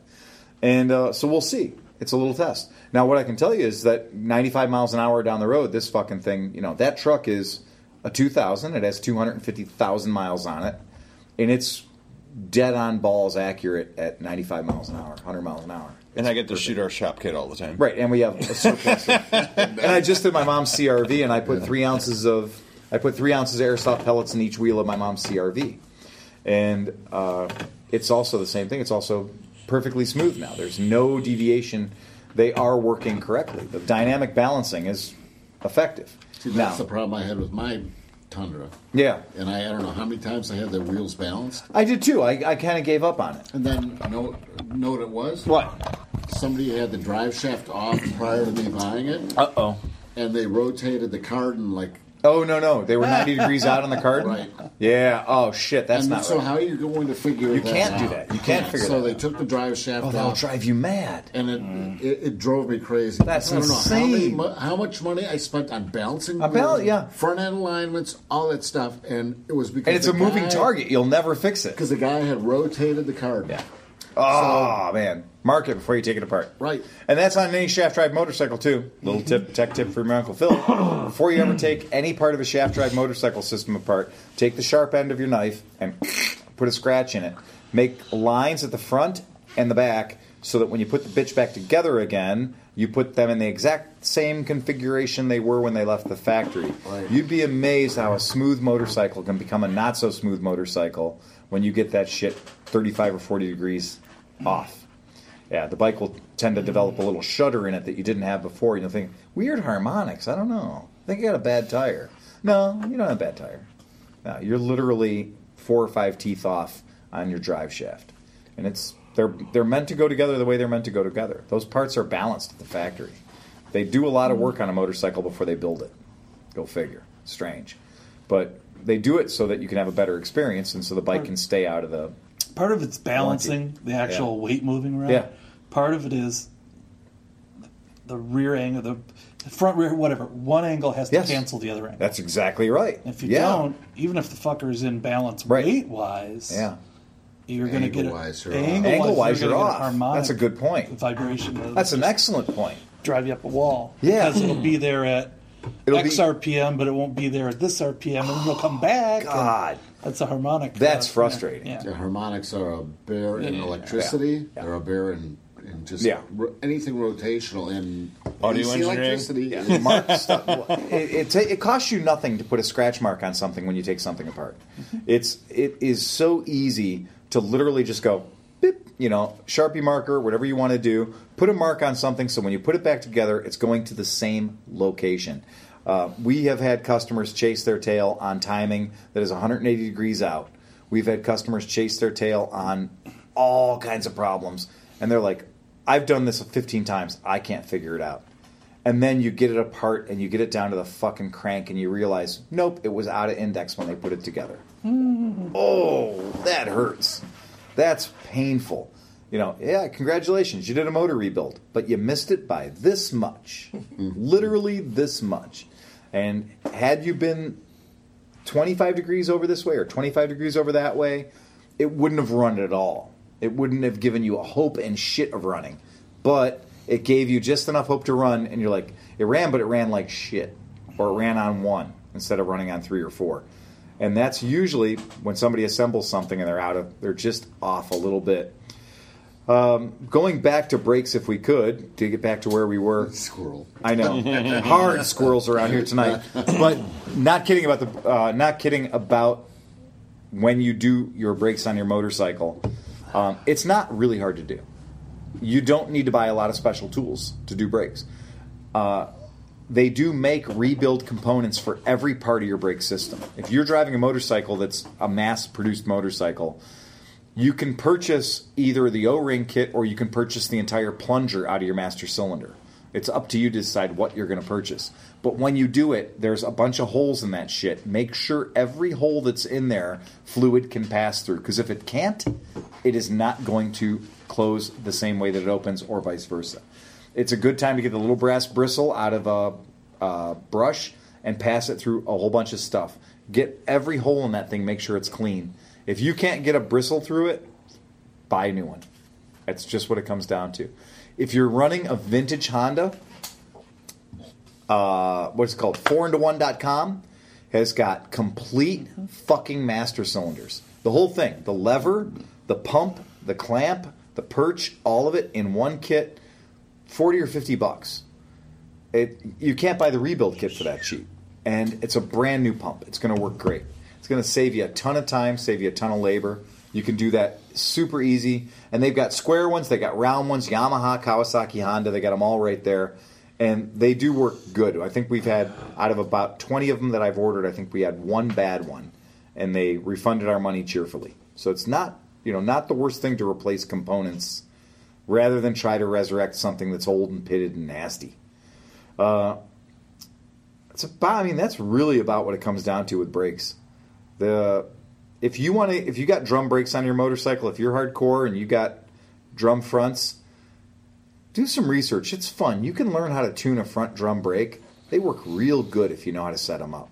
They work better than you think they do. And they are adjustable. When you get a leading shoe and a trailing shoe front brake setup, drum brake setup, it's kind of impressive when you get them set right how well they work. However, if you don't know how to set them up, they'll barely stop you at all. They're barely there for you whatsoever. They're not real good. The other thing about brakes in general is keep shit clean. Keep all the lubricants off of it. Brake parts cleaner is it's not a dessert topping. It is fucking dangerous. If you live in California and you unfortunately only have the non-chlorinated brake parts cleaner, we're sorry for you. Sucks to be you. Sucks to be you. Thanks for using Simple Green on your brakes. Just remember that brake parts cleaner is really, really bad for you. If you know it by taste, and it'll take the paint off your bike.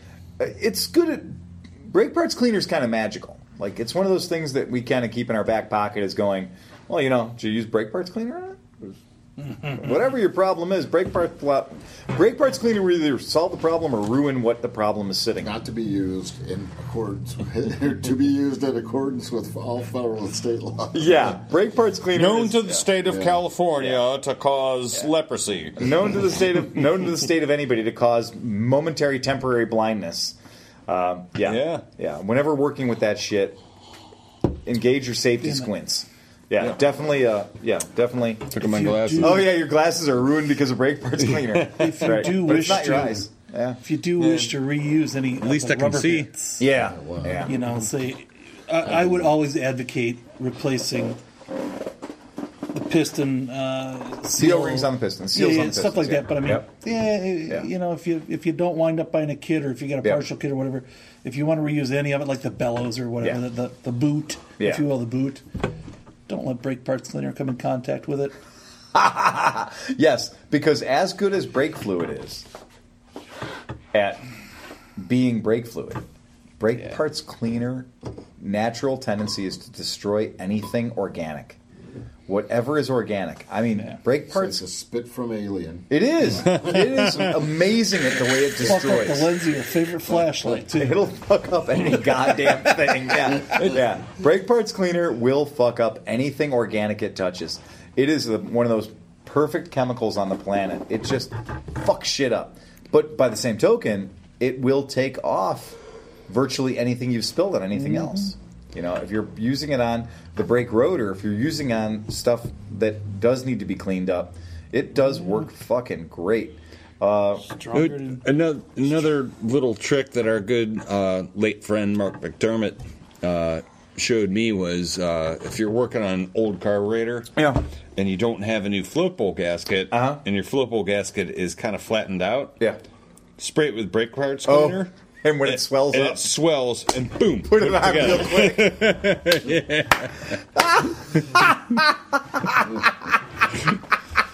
That is a McDermott special right there. That was it. That is totally McDermott a dirt special. I like that. That is truly a dirt special. Be ready to catch that fucker at the right time, though. Oh, yeah, because they will jump out of there. You've waited too long. Oh, it's jumped out of the groove now. Yeah, you got to spray it on there and just go, boop. It literally is like one of those little, like, magic expanding dinosaurs. I was gonna say, it's like pulling the cord on a life raft. And that is about how much time you have to catch that It situation. also reminds me of my first merit now. Yeah, that's not one I would recommend unless you're awesome smooth. Like, if you're Mr. Smooth and you're like, yeah, this float bowl gasket's kind of shitty, but I got this brake parts cleaner over here. I guess it's better than putting RTV on it. Yeah. Oh, way better. Yeah. Never do that. Yeah, never put RTV anywhere gasoline goes or brake goes. That's just a bad move. We just and if you're going to buy bleeders, so you're going to rebuild your brakes, right? You're going to buy bleeders. Do you know the difference between bleeders and speed bleeders? $4. Yep. Check valves. Yep. Mm-hmm. Speed bleeders cost $4 more than regular bleeders. So if you're going to go to the trouble of putting, every caliper you have has a bleeder on it, you could spend literally $12 more and live the lonely life you live and never ask anybody else for help bleeding your brakes ever again.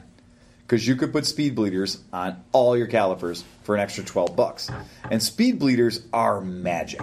I mean, they are fun. I think that's going to be because you don't need to have 7-inch long, 7 feet long arms. That's going to be the name of my next band. But the Speed Bleeders. The Speed Bleeders, yeah. Speed Bleeders are great. I also believe that when you're bleeding brakes, there's no substitute for like 8 feet of hose. If you have enough hose, you can. Nothing you cannot do with enough hose. If you have enough hose, it's going to be a great night. It's going to be a great night. Steve's next band is going to be 8 feet of hose. Yeah. Yeah, you don't need to get into the world of like vampires and Dynavax and Mighty Vax and, all the anti-vaxxers out there. You don't need to have any of that if you've got a really long hose and an 8mm wrench. Because you can slide the 8mm open-end wrench over that fucking nipple, put the hose on it, 1/4-inch hose. And that's why my wife is so happy. Run it all the way up to the handlebars so it's right next to the master cylinder. And guess where bubbles go? One direction, man. They all go up. Bubbles fucking go up. That's just where they do. Or if you have a Goldwing, you just take it apart, you open the bleeder, you just pour fluid. Pour fluid in it. And it just goes right through that master cylinder, right out the hole. So. That's why you buy the industrial-sized bucket of fluid. That's why you buy the gallon of fluid. 55-gallon drum of brake fluid. Because that's how you bleed the brakes on a Goldwing. Yeah. Right. You bleed the brakes on a Goldwing 1 gallon at a time. You remove the amber first, though. Right. Yes, that's true. That's right. The amber in the brake cylinder reservoir is the crusted, exactly. Yeah, because that literally has ancient dinosaurs and shit living in it. Yeah. It's probably like a frozen mosquito in there. Oh, my God. Yeah, you look in those windows and you're like, is that a sight window? No, it's not. It's been black for 30 years. You can't see anything in there. There's no way. That's how Jurassic Park started. Yeah, it is. It's been black like your soul. If you put a hose on there, you don't need fancy brake bleeding equipment. If you've got a length of hose, all you have to do is remember that when you squeeze, when you have the top off of your master cylinder, squeeze fucking slowly. Super duper slowly. The difference between an eye full of brake fluid and a mission accomplished is like the difference between touching your dick and touching somebody else's dick. When you touch your dick, you rush right in. You've been there a bunch of times. When you have to touch somebody else's dick, you approach that situation very carefully, very slowly, and you're like, just as little as humanly possible to say, look, I touched it, I'm done. I hope I don't ever have to touch anyone else's dick. You're going to be if you're going to be a doctor someday, you might have to touch somebody else's dick. You don't do it like grab the dick, right? That's it. Someday you might have to grab a dick. Yeah. What if your friend gets bit by a poisonous snake on his dick? You might have to grab his dick. He's dead. Doctor says you're going to die. I have a question. I have something that I do not know about master cylinders. Okay, you know when you take a Goldwing apart. Elizabeth, I'm coming. Something Steve Hoffer doesn't know. No, there's like a little tiny metal flap in there. Is that a check valve? A flap where? So you take apart a Goldwing. Master cylinder. Yeah. And then right in the bottom where the hole is. There's literally a little brass plate. Yeah, it's the size of a. Yeah, that's check valve. Okay, that's what I thought it was, but when you press it, when you energize it, you'll see the brass in it, and when you back off of it, you won't see the brass in it. You talking about in the reservoir or in the plunger? No, in the reservoir itself, in the reservoir. Right in the bottom, Right in the there's bottom. that like it's a channel. Yeah. And then there's a hole that sticks up a little bit, but there's like a little tiny round metal plate with two like little legs on it. Isn't that for when you let off of it so it can fill the? Yeah, so it can replenish. Yeah. I think that's what that is. I think that's what he's seeing. Okay, I haven't seen it in other bikes. I do see it in the Goldwing though. Yeah, but I'm not sure exactly why it is. But it's and the rear brakes. It's not in the front. No, it is in the front. It is in the front. Yeah, it was in the front. I saw it in the rears. But it's a little tiny. I mean, it's the size of I don't know, eighth of an inch. Yeah, eighth of an inch. Yeah. Yeah, I think I know exactly what you're talking about. It's that big. It's that big. It's calibrated. You look at your radio. Right. Look at your radio, and we'll tell you exactly what it is. And now Steve Hoffert knows that everything. If you do the down and dirty way to bleed your brakes, all you need is 6 feet of hose. That's it, and you need a can of brake fluid. And just take brand new can of brake fluid. I don't subscribe to that, man. Really? 6 feet of hose. Because I'm a shop. So your shop, you're turning over. But we're turning over at least once a year. We go through a quart about As long as you when you go to use it, you take the cap off, you pour a little in, and you recap it. Right, exactly. Don't leave it sitting on the bench. Atmospheric pressure goes and fills that void. That's whatever's in there. And that's true. On a humid summer day, there's going to be a lot of moisture in there. Tons of moisture. Which is going to then be absorbed into the... The shop never works on humid days. Right. But I will say this. Into the fluid. And you're right. The next time you open the cap to pour some more off... Some more good, yeah. When you get down to there... I agree. For the home gamer... We keep all our brake fluid in the refrigerator. No, we keep it in the we keep it in a vacuum. Yeah, vacuum chamber. Now think about it. If you have like just a couple ounces No, worth we of do air keep it in a space- vacuum chamber because it kind of sucks at our shop. And that's... but the... okay. You're right. Pete's absolutely right. If you're going to do your brakes for the home gamer, absolutely buy a new fucking pint of brake fluid. Right. A pint is more than you need. You can get real splashy with it and still have plenty left over the pint. Put the hose on the bleeder valve, a.k.a. the nipple. Run the hose up to the handlebars. Take a piece of whatever your favorite strapping or lashing material or tape is. Tape it around the master cylinder at the top. Okay, so that the hose is 6 inches higher than the master. Okay? Then squeeze very gently, and you can squeeze the fluid from the master cylinder once you've filled it all up, and once you've gotten rid of all the shitty, old, nasty, brown, fucking crap, creosote-colored garbage that was in the motorcycle. I pump it out. Yeah. I pump that shit out into a bucket on the floor. I put the hose down, and I pump from the top to the bottom because gravity works that way. Well, but like Steve's saying, now, as soon as you take the reservoir lid off, take a turkey baster, suck it out, all the shit get rid out of it. And then it's garbage. I always wipe it out too. Yeah, wipe it out with a towel. There's garbage floating around in there. Yeah. It's shit. The turkey baster method, or you just take a towel and the towel soak everything up. Just get all that crap out of there. Get all of it out. Clean it out at the top. Put your fresh fluid in and pump it to the bottom, because all the shit goes downhill. And you know what? If you're going to fucking be there, and if the hoses are... That's the time to replace the hoses. Do the hoses right then and there. Put new crush washers in. Crush washers. God, that's important. They have them at AutoZone. Crush washers are meant to be used one time. They're called crush washers. They crush. They're deformed. They're copper. They crush. They're fantastic. Have I used them more than once? You bet your ass I have. Should you? If you're doing... No, you shouldn't. Right? If it, oh great, I got it all together and it doesn't leak. Okay, cool. But 6 months later or 3 months later, it does leak, and crush washers come in a bag of a dozen for about $3. So yeah, squeeze all the fucking fluid out. Then once you get all the bad fluid out and everything's clear the color of the new brake fluid you just paid for, put the hose up high, zip tie it or tape it to your master cylinder, and that's when the slow pumps come in. And the slow pumps are until all the bubbles are gone. When all the bubbles are gone and there's no more bubbles coming out the top and there's no bubbles coming down the bottom, squeeze it and turn the wrench and tighten the fucker. Close it. 3 more pumps, it's pumped up, you're done. Give it about 400 pumps and then crack the bleeder again. You will find more bubbles. Mm-hmm. And you do that 2 or 3 times and your brakes are bled and you're finished. And you don't need fancy tools. You don't need Mighty Vacs. You don't need all that stuff.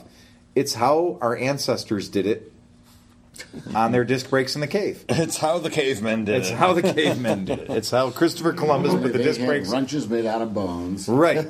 But when Christopher Columbus bled the brakes on the Santa Maria. It really is. It's really, really tough to understand how bad brakes are in general. The Ducati that's parked over there has no rear brakes. The bike is a 2013. That means the bike is 4 fucking years old. It has no rear brakes. It came into the shop as an 1100cc sport bike with 3,900 miles on it and no fucking rear brakes. I don't know where they went. Did they get tired and go back to Italy? I'm not sure. But probably those Italians are kind of lazy. I got to the point where I was like, you know what? I'm going to throw some new .5 in there and pump it up because most of the time, what people don't know is hydraulic brake systems, when they're working correctly, are kind of self-servicing. They do replace the bubbles. They replace the bubbles in the air with the diaphragm that expands inside the master cylinder. That's why they work the way they do. They're kind of magical when you think about it. The air bubbles that do get into the system do end up in the master and are offset by the diaphragm or the bellows that are inside of it. The system is kind of brilliant. It really is. If you look at old cars when, you would have 4-wheel hydraulic drum brakes, and you'd see these massive brake reservoirs on non-power brake assemblies, no brake booster at all. It's kind of incredible that your foot could stop a 2-ton car fairly okay. I mean, my 71 Econoline with juice brakes at all 4 corners, I'd stand that thing on its fucking nose. Well, Italian bikes use mama's gravy. No, double virgin olive oil. Spaghetti sauce. Only from the ugliest possible olives. Yes, double virgin. Yeah. But it surprised me that we had a bike pretty well. Yeah. It surprised me we had a bike from 2013 that had absolutely no rear brakes in it. So it came in that way. Like that's a pretty major failure. And I'm a person that doesn't really use a lot of rear brake in the normal day-to-day activity. So I can pretty much live a life without a rear brake. But because you don't want to get spit off your bike. I believe that my rear brake pedal is hooked to my wallet. So every time I use my rear brake pedal, it turns my propulsion system into a braking system, and that wears my propulsion system out quicker. And I like to replace my front tire and my back tire at about the same time, and that won't happen if I'm using my rear brake. So it's like I'm extra awesome with the front brake to know that I'm evening out my use of tires on the rear. Because I like engine braking. Engine braking, yeah. No, I don't. I never go fast enough to use the brakes. I like using a whole lot of front brake, and I like that. I mean, I really enjoy that. And when I do use a rear brake on something, like when I ride vintage scooters now that I've been doing more and more front braking, well, vintage scooters, the front brake on a vintage scooter is not even a suggestion. The front brake on a vintage scooter is... I was going to say, it's barely a suggestion. It's crap. There's no better way to put it. It's garbage. I don't know why that was the best answer. It really doesn't seem possible if that was ever like, here, this is brand new. You bought it at the dealership. How's it work? Oh, it fucking barely works at all. Yeah, and I've ridden them. Brand new bike out of the crate, like that Bajaj over there has got no miles on it. It's fresh as fresh can be. Take that thing out and grab a whole handful of front brake. Do you know what happens? Precisely nothing. Yeah, originally anti-lock brakes. Yeah, they're anti-lock all right. You know why they're anti-lock? Because they're anti-work. They're anti-stop, they're anti-slow, they're anti-work, they're anti-everything. They don't do anything. But it's a good thing that your foot is a lot stronger than your hand, because when you lean on that, the front brake cable is like 1/8 of an inch. The back brake cable is like a rod. It is like, it is crazy. You could pull a boat out of the water with the back cable. And you're using your foot to activate it. It's a wonder the back tires on vintage Vespas lasted like 300 miles. Because it made it go, and it was the only thing that had a chance in shit making it stop. And every panic stop I've ever come to has been sideways on a Vespa. Like, if it's a panic stop, you'll know. Because my one leg's down and the bike's laying on it. Well, you waited the last second on that one. Yeah, I kind of did. Yeah. That's the way that shit works. Yeah, that's about it. The Dustin dropped the shit out of the last podcast. And holy shit. He dropped it fast. Oh, we're done. We want to say, for everyone who does listen, Dustin's going to drop this one fast, too, because we got some stuff coming up. Yep. We were right and wrong about Nicky. When we dropped the podcast about Nicky Hayden, it was not confirmed yet that he had passed, although, the internet room. But Nicky, of course, if you're listening to this, you probably know that the Kentucky Kid has left this motor coil. Yeah. No, for him, it's a motor coil. Motor coil, yeah. But, yeah, he's gone. And go back and watch some YouTube videos. Watch him race. Him fighting with Valentino Rossi is probably one of my favorite ways to spend an afternoon. Those two guys, when they were going head-to-head, were kind of the definition of what challenging was. Rossi did say some very nice words about him. You know what? They're consummate sportsmen, but they're also jackasses and fun, and they're having a good time in life. And I can't say enough good about them. Robertson and Sheen all over again. Yep, it really is. And they bring back to the forefront that it's not just technical, it's not just numbers, it's not just computers. It's people on these motorcycles too that make them do what they do. And when you watched Nicky ride and you saw what he did and the heart he put into it. Young guy taken off the planet way too fucking early. Just proves bicycles are goddamn dangerous. Yeah. He died on a bicycle. Can go out and race on the world's fastest motorcycles on the planet. Exactly. Right. That's true. But seriously, can go out and race on a racetrack. And people always say motorcycles are dangerous. No, man. What's dangerous is when you bring a knife to a gunfight. What's dangerous is when you're on a bicycle and you get hit by a Peugeot. What's dangerous is anytime there's this huge inequality. And when you're all on motorcycles and you're all going the same direction on the racetrack, it sounds insane, but that's remarkably safe. Mm-hmm. And it's a terrible thing that we had to lose a guy like that anyway, because he was a perfect representation of the young guy that goes out and he's got his family with him, and everybody, there was a lot of love in that operation. So it really made it fun to watch. I only had the occasion to meet him a couple of times, and he was always extremely funny, extremely hilarious, self-deprecating, and really made it seem like what he was doing was fun, even though I can only imagine when you're doing it at that level, it probably feels like work. So, but he really was somebody that was fun to look up to and watch him and go, Jesus Christ, if I had a half of his talent. I couldn't believe he was only 35. Well, yeah, we watched him grow up as a little kid. Like when he sort of came into it, watching him race at Laguna Seca and everything was just magic. These guys that start at such a young level, you know, when you give your kid a motorcycle when he's 4 or 5 or 6 years old and let him go out and compete in the various different classes as you move up, you're going to end up with a rock star. Yeah. And he was a rock star in every sense of the word in our particular weird little world. So, yeah, it's too bad. And it does tell you that, man, you got to be careful. Holy shit. Yeah, enjoy the time on the bike, because it seems like the time off the bike is when you're truly at risk. No fun there.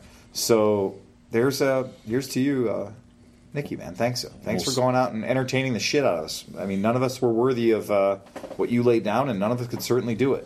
You really did impress us, and you managed to put a challenge up against some of the guys that we thought were unbeatable, and kick their ass on a routine basis. So every time he was out there, he made it look fun. So here's to you guys. And with that, remember to please drive fast and take chances. And Johnny McElfresh, sing us out. Oh, wait. Oh, he's not here. It's on second shift. Oh, my God. We should call him in. Crickets. Da da da da da da da da da da da da. Ba ba ba ba ba ba ba ba ba ba ba ba. Buy your tickets for AMA Vintage Days. We're going to be there doing seminars with the Misfits and Liza hate this part. Press this button. Liza.